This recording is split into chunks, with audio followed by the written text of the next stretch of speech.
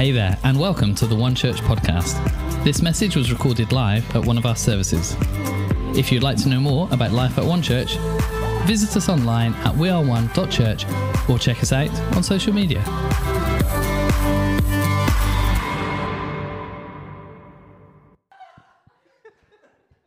Thank you, Annabelle. Brilliant. It's great to be with you this morning because there was lots of things I could have spoken about. And so I decided to speak about them all. So what I've decided to title this message is the 4-hour and 30-minute message. No. This is 5 miscellaneous lessons I've learned in life. 5 miscellaneous lessons I've learned in life because I couldn't decide on which one to speak about. So I decided I'd speak on all 5, but they're not necessarily connected. Okay, so don't think of this as a message with like point 1, 2, 3, 4, and 5, and they all match. They're just 5 lessons. Is that all right? And they might be different. But there are things when I was praying about us this morning as a church, I was praying and I was thinking, what does God want me to share? These are the things that came out. And I am so glad that Noah has got a front seat this morning. Hey, Noah, on the front row, leading by example with your crisps. Love it. Love it. Fantastic. Lesson number 1. Okay, if you're taking notes, if you've got a phone, if you've got a notepad, it's always good to take notes. It helps to just settle those things in you and you don't forget them. So, number 1 is this. Faith comes from the Word of God and nowhere else. I want to talk to you about faith for a couple of moments. Faith comes from the Word of God and nowhere else. You don't go to Asda if you're in the business of buying a car.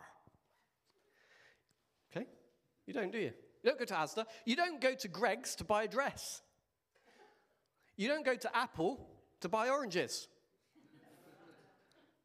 If you're in the business, if you've got a heart for faith, and you're saying, I want faith, there's only one place you go. Only one place. The Word of God. I want to talk to you about faith for a couple of moments. Jesus said this, okay? These 3 different things Jesus said. He said to his disciples at one point, why do you still have no faith? This was when the storm was breaking out on the boat. Do you remember? He said, you still have no faith? Say the word, no faith. Then, he said to them a little bit later on, in Matthew chapter 8, verse 26, he said this to them. He said, you have little faith. You have little faith. Say little faith. So they've had no faith. Right now, he's saying you've got little faith. And then this woman comes along to him in Matthew chapter 15. This woman comes to him. She needs her daughter to be healed. And Jesus says over this woman, you have great faith. Say great faith. Great faith. These are 3 things Jesus said. You have no faith. You have little faith. You have great faith. What does that tell us about faith? Well, for me, it tells me that faith is our choice.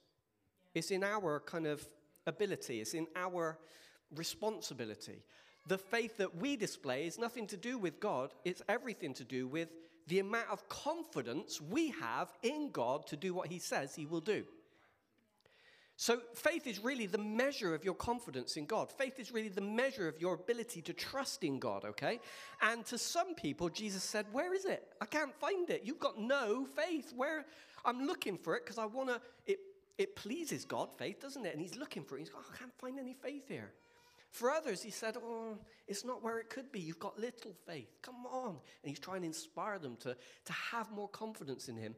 And then to the woman who came to him for the healing of her daughter, he said, you've got great faith. Isn't that brilliant? It's also a challenge, isn't it? It's a challenge for me because I have to tell you, there are days in my life where I probably got no faith or little faith. But I want to be somebody who Jesus could say, Mike's got great faith. Great faith. But listen, he doesn't do that for me. It's not like I pray a prayer and then Jesus just goes, whoo, there's great faith. Doesn't work that way. Faith is like a seed and faith grows. But faith grows from one place and one place only. That is your revelation of the Word of God. Let me put it another way. The source of faith, especially great faith, comes from knowing the Bible and being so confident in what God is saying to you that you cannot do anything else but believe it. Are you with me? You can't go to Asda to buy a car. You can't go to the media or TV or film to get faith. You've got to go back to the original source. It tells us in the Bible that faith comes from the Word of God. In Romans chapter 10, verse 7, it says, I think we've got a slide for this. Faith comes by hearing the Word of God. Is there a slide for that? Oh, there is. Consequently, faith comes from hearing the message, and the message is heard through the word about Christ. This is saying, where does faith come from? The word, the message, the Bible. So what does this look like for me practically? It's one of the lessons I've learned in life, is when I'm not reading my Bible, guess what happens to my faith? I'll give you a guess. It's not great faith. When I don't love the Bible, guess what happens to my faith? Now, there's a difference between belief and faith. I've just got to explain this to you because I still believe in God. It's not like when I don't read my Bible, I don't believe. I still do believe. But the living, if you like, edge of my faith is blunted. Another way of describing it is like this. Imagine there's a bridge bridging a chasm, a great chasm, okay? And you approach the bridge and you want to get to the other side. It's not just enough to believe that the bridge exists. I believe the bridge is there. I believe there's a bridge. It only really becomes faith when I step onto the bridge and use it. Does that make sense? I believe the bridge is there. Even the demons believe that Jesus is the Son of God. It doesn't benefit them. And some of us are happy often just living our lives with belief. Yeah, I believe, and that's a good thing. But do I actually step onto the bridge and begin to live in it and exercise it and walk across the bridge and actually get to the promises of God and the things God's got for me? Well, that's another thing. That takes faith. So there is a difference between belief and faith. And I have learned that sometimes I personally happy to default to my belief and think is enough. But what I need is faith. Because belief isn't what moves mountains. Belief isn't what brings peace in the storm. Belief is a theological or philosophical idea. Belief is good, but when I need God, what I need is faith. And you got lots of people around Jesus who believed in him enough to follow him, but he still said to them, you've got no faith. Or you've got little faith. But he was looking for people with great faith. And the only way we're going to live with great faith is if we are so consuming and eating and digesting the scriptures that it begins to grow faith within us. It's like, it's not magic, because that's the wrong word. It's supernatural. When you read the Bible, sometimes you may read it and go, oh, didn't really get much from it today. That's normal. Don't beat yourself up. But what happens is, over time, reading, maybe a chapter a day, maybe a few verses. Use your plan on YouVersion, on your Bible app, on your phone, as you're reading, as you're hearing it, as you're listening to messages and podcasts, as you're listening to me waffle on about it. What's happening is, as you're doing that, it's filling your mind and it's filling your heart, and something supernatural is taking place, because as the word gets in, it washes you, it changes the way you think, it shores up your faith, it strengthens your confidence, it strengthens your trust, and then when you need it, it's there. It's there because you've been doing that work. So I want to tell you again today, one lesson I've learned in life is, it's the only place faith comes from. It's in the Word. And it's not just enough to believe. It's not just enough to say, I believe. You want to have faith. Faith today. Faith daily in God's work in your life. Does that make sense? Okay, just put your hand up if that spoke to you this morning. I'm going to pray for you. Okay, there's a few people. Right. Dear Jesus, I pray that you would stimulate in each one of us an appetite again for your word.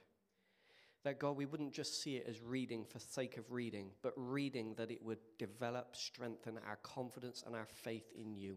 I pray we would get onto a new Bible app this week. I pray that you would help us just to each day find a few minutes in a little bit of space in our week to spend time in your word. And I pray that as we do, you would speak to us, you would give us revelation, you would open our eyes, you would open our ears to hear you. And I pray as we do, our faith would move from where it is today to great faith. In Jesus' precious name I ask it. Amen. Number 2 lesson I've learned in life is this: be faithful with the small things and God will take care of the big things. You know, a little on earth is often considered big in heaven. And big on earth is often considered little in heaven. It's true, isn't it? Just think about this. The Pharisees were considered a big deal on earth. They were the big deal. Okay, if people wanted to know who was important in the time of Jesus, it was the Pharisees. They were a big deal, but not in heaven. Not in the mind of Jesus. Not if you see Jesus' interactions with the Pharisees. He was actually a bit annoyed with them. They were not a big deal as far as Jesus was concerned. The big deal, as far as Jesus was concerned, was the poor widow with the mite who gave the last penny that she had in the offering that day. And she was a big deal in heaven. Does that make sense? The Pharisees were the big deal on earth, but not to Jesus. The person that was a big deal to Jesus was the one who gave that little mite, the widow, into the offering. Because a little on earth is often big in heaven, and big on earth is often little in heaven. So there's this verse, Luke chapter 16. Let's read it. Luke chapter 16, verse 10. Whoever can be trusted with very little can also be trusted with much. And whoever is dishonest with very little will also be dishonest with much. In fact, in one version of the Bible it says, if you can be trusted with little, God can trust you with much. But that word if is a really important word. It's actually missing in this particular rendering of that verse. But the word if is really important because the word if means this. It's a challenge for you and I. The thing I've learned is that faithfulness is not a talent issue. It's a character issue. It's an if. If you are faithful with little. Not when you are. If you are. Well, that puts it on me, doesn't it? It puts it on us to be faithful. It's kind of, if you're faithful with little, God can trust you with much. And I think I've learned that my character is more important to God than my talents. It's more important than any gifts I might have along the way or anything I might develop. Do you know I can play the piano, but it doesn't matter to God? What matters to God is not whether I can play the piano or not. I never do anymore. But what matters to God is not whether I can kick a football. It's not whether I'm particularly intelligent. What matters to God is the heart, the character of my life. And it's character that determines whether I'll be faithful with the little or not. And what I've learned is, if I'm faithful with the little things God gives me, then God trusts me with a bit more. I'm a steward. That means God has granted me a certain amount of time, hopefully 120 years. He's entrusted me with time. He's entrusted me with some gifts and talents. And he's entrusted me with finance. And he's entrusted me with resources. And he's entrusted me with people. And he's entrusted me with relationships. And he's put all of that in my care. And he has said, will you be faithful with what I've entrusted to you? And it's the shape of my character that will determine whether I am or not.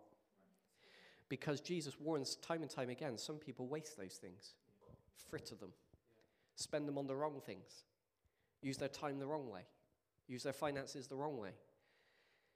But when we orient all of those things around God's purpose and plan for our lives, when we orient them around his mission, his kingdom on earth, when we seek first the kingdom above all else, when we go, I've got all this stuff I'm stewarding, and I want to steward it around and for Jesus Christ to make him great, then God goes, blessing, blessing, and blessing.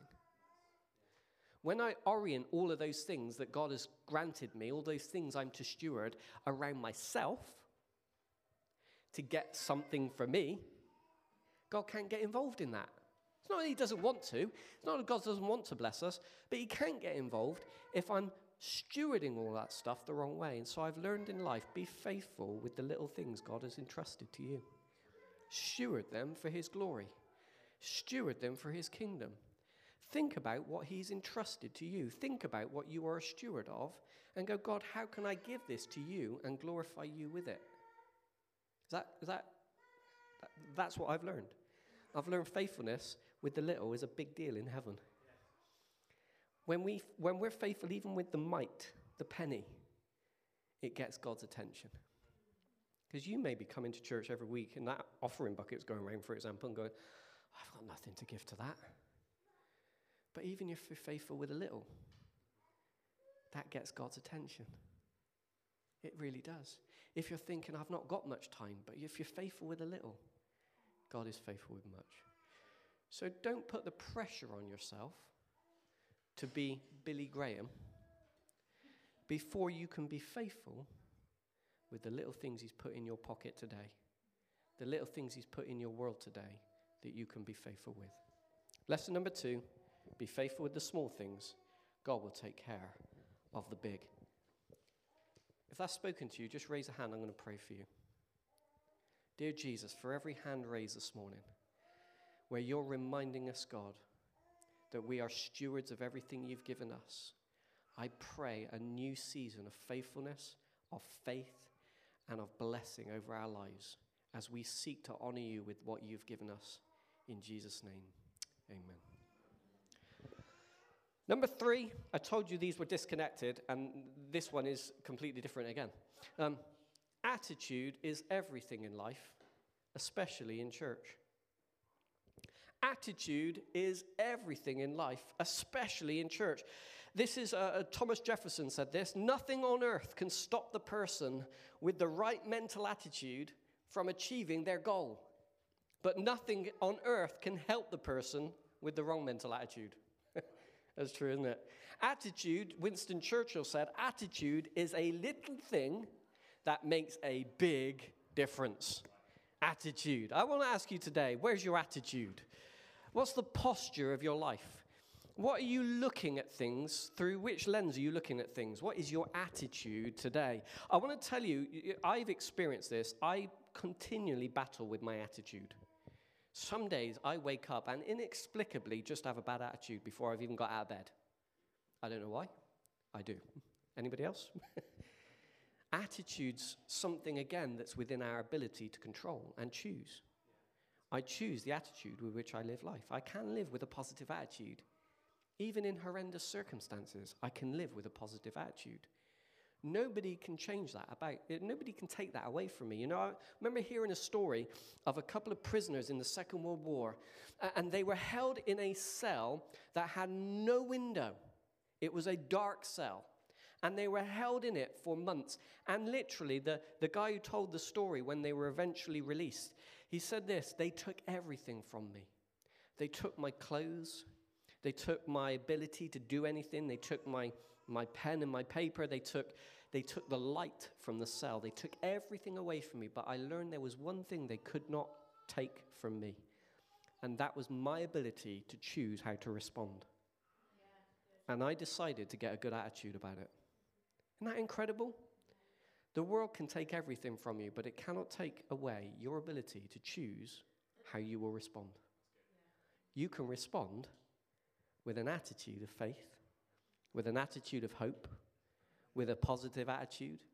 No matter what you're going through, you can get up and you can decide to be grateful, to praise, to worship, to honor.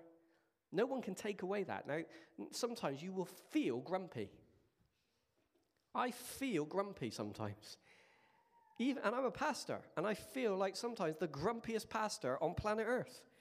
I feel grumpy, but I choose an attitude of faith. Here's 4 quick attitude battles you might face if you're anything like me. Number 1, the can't, won't attitude battle. We often say we can't, But that's not really the truth. The truth is we won't. And that's an issue of attitude. Does that make sense? We'll often say, I can't do that. But what you're covering up is the fact that really you won't do that. And if you won't do it, that's an issue of attitude, not an issue of can't. You might find that comes along. It does to me. Number 2, you might have to fight a mediocre attitude. A mediocre attitude is not overly excited about anything. I'm just getting by. Just getting by. But that's quite mediocre. And the last thing we need on earth is Christians full of Jesus who are mediocre. Yeah. We need to have something about us that is attractive to the world, not mediocre. Number 3, third attitude is the got the t-shirt attitude. And the got the t-shirt attitude is, I've been there, I've done that, I've passed it, but the problem is God might want you in front of it again. So got the t-shirt attitude. I've been there, done that. And God might say to you, yeah, but I want you to go there and do it again. Oh, does that make sense? Yeah. Number 4, cynicism. Cynicism is an attitude. It's an overwhelmingly negative attitude about anything new, anything different, and anything beyond our comfort zone. So when something new is suggested, when some new path or some idea is brought, because of cynicism, what we do is we try and shoot it down. And it's not an issue that is the wrong idea. It's just an attitude. An attitude that doesn't want to push through a comfort zone. An attitude that doesn't want to be different or do different. So listen, I've given you those 4 battles because I have experienced all 4 of those and continue to in my life. And I no doubt you will have experienced 1 or 2 of those as well. Can't, won't, mediocre, got the t-shirt, cynical attitude. But imagine if a church was full of people like that. We wouldn't get anywhere, would we? Wouldn't do anything for Jesus. Wouldn't see any change in our world. Wouldn't fulfill the Great Commission. We wouldn't make disciples. We wouldn't go to the ends of the earth.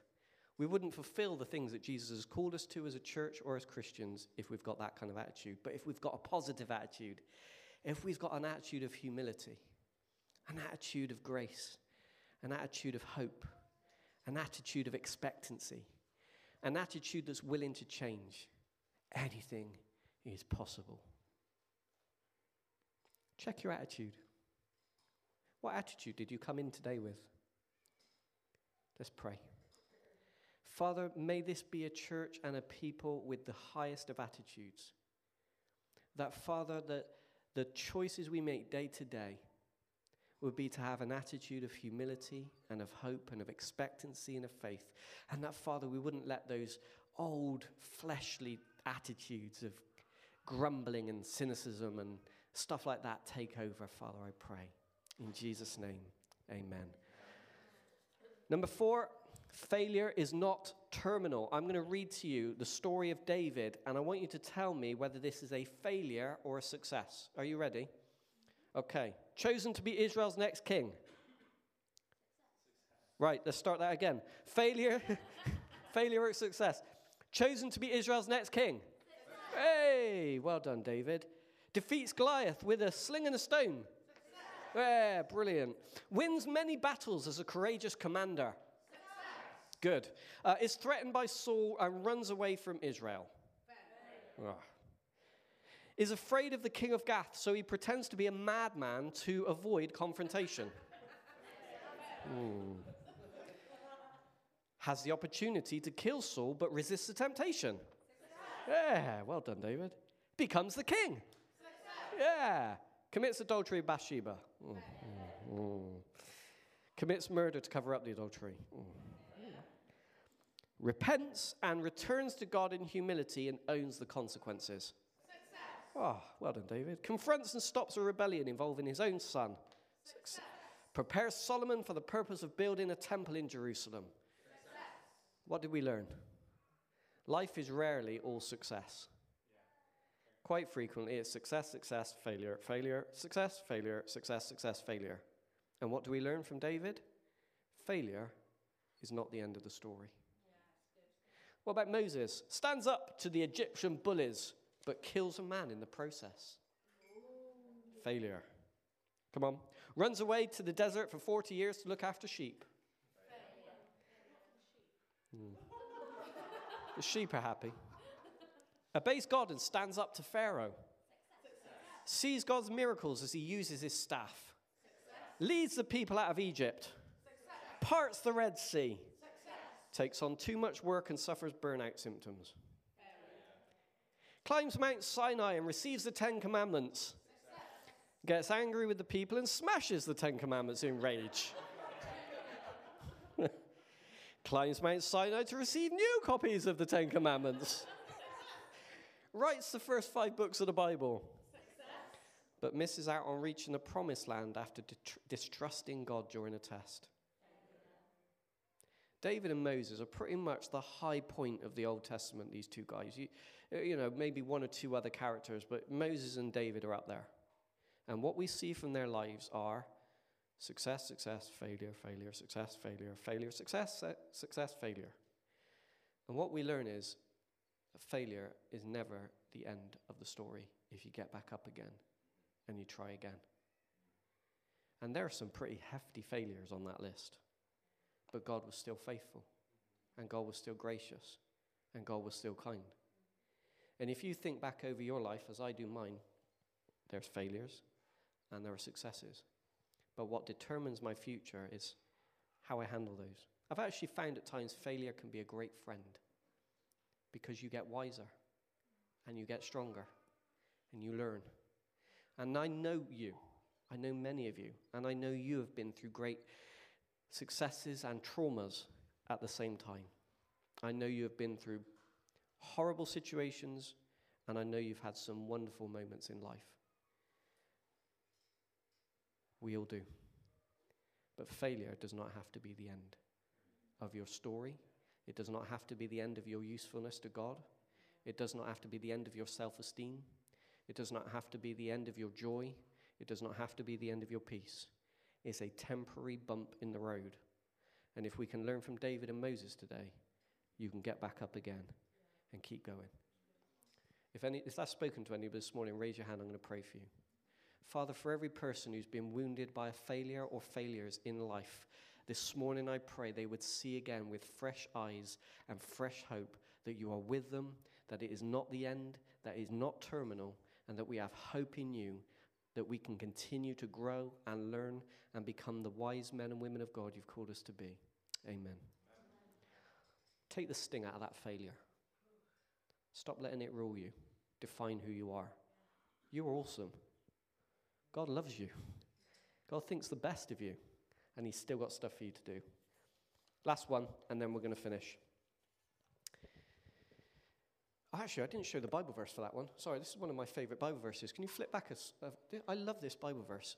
Write this one down. Micah chapter 7, verse 8. Do not gloat over me, my enemy. Though I have fallen, I will rise. Though I sit in darkness, the Lord will be my light. Isn't that a brilliant verse? Some of you need to pull that one out there when you feel like that. Though I have fallen, I will rise. And that's for somebody in the room this morning. You need to take that away and memorize that. I will rise. Say, I will rise. I will rise. Good. Last one, number 5. A great church is not great by accident. Let's read Acts chapter 2, verse 42 to 47. They devoted themselves to the apostles' teaching and to fellowship, to the breaking of bread and to prayer. Everyone was filled with awe at the many wonders and signs performed by the apostles. All the believers were together and had everything in common. They sold property and possessions to give to anyone who had need. Every day they continued to meet together in the temple courts. They broke bread in their homes and ate together with glad and sincere hearts, praising God and enjoying the favor of all the people. And the Lord added to their number daily those who were being saved. That sounds like a great church. So I want to make an announcement this morning that we are from now on going to be meeting every day, not just Sundays. Every day. No, I'm joking. That sounds like a great church. There was a buzz about that church. There was life in that church. There was energy in that church. There was willingness in that church to be together every day. They loved it. It was life for them, and it was great. And people were getting saved every day.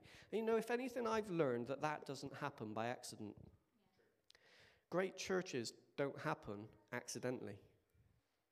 Great churches take great effort. Great churches take great willingness. Great churches take more than a meeting, but meetings can be great too. Great churches take great hunger and desire, and great churches take great commitment. You just can't get it without that. You want a great church, we've got to put a great amount of effort into it. We've got to have a great heart for it. We've got to have a great passion for it. We've got to be willing sometimes to do great things to make it great. But it won't happen by accident. It won't happen just because we turn up. Great church doesn't happen just because we made it through the door. Great church happens because we take what God has given us and we throw it with all of our heart at the hands of God and pray with all of our hearts that he does something supernatural through it. We will have the church, not the church that I build. We will have the church that we build. And I can't speak for you, but I can, in the time that God gives me, play my part in making it as great as I possibly can. That's what I've decided to do. I've decided I'm going to make it as great as I can. And I'm hoping that you'll say it along with me. I want it to be great. And not just great so we can enjoy it, but great because our community needs a great church. Because our children in the back hall there need a great church. I'm passionate about Jackson growing up in a church he loves coming to. And I've learned along the way that you can't fake that. You can't get it accidentally. You have to make it. You have to put your heart into it. You have to put your heart and soul in it. You have to own it like you own your home. You can't treat it like a hotel and expect it to be a home. You have to own it like it's your home. You have to come to it and you have to say, that mug is mine, so I'll wash it up. Yeah. You have to say, those chairs are mine. Those people are my brothers and sisters. I'm going to love them like they're my brothers and sisters. You have to own it and love it and give your heart and soul to it. And you know what? We might never be thousands of people, but that's not what we're really after. What we're after is being a church that produces fruit. Great fruit, because we put great seeds in the ground, because we stewarded what God gave us well, and we put our heart and soul into it. So I want to encourage you this morning. I think we're a really good church. I think we've got the potential to be a great church. So when you arrive on Sunday morning, come with that in your heart. Will you? Will you join me? Come with that in your heart. Come with that in your mind. I'm going to make this great. By my involvement in it, by my heart, by my attitude, by my smiling, by my singing, by my listening, by my owning things. Becca is great. I want to honor Becca. I could honor lots of people, but I'll honor Becca because Becca makes our children's work great. She doesn't just settle for what it is. She keeps wanting to make it better. And that's your heart. And it shows. And because of you, you're making it great.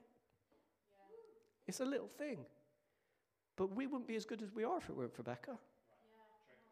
And I know there's lots of people I could point out around the room and in the other room that make this place greater than it would otherwise be because they put their heart and soul into it. So let's do that, shall we? I will recap. Lesson number 1. Faith comes from the word of God, nowhere else. Number 2, be faithful with the small. God will take care of the big. Number 3, attitude is everything in life and especially in church. Number 4, failure is not terminal. And number 5, a great church is not great by accident. Let's pray.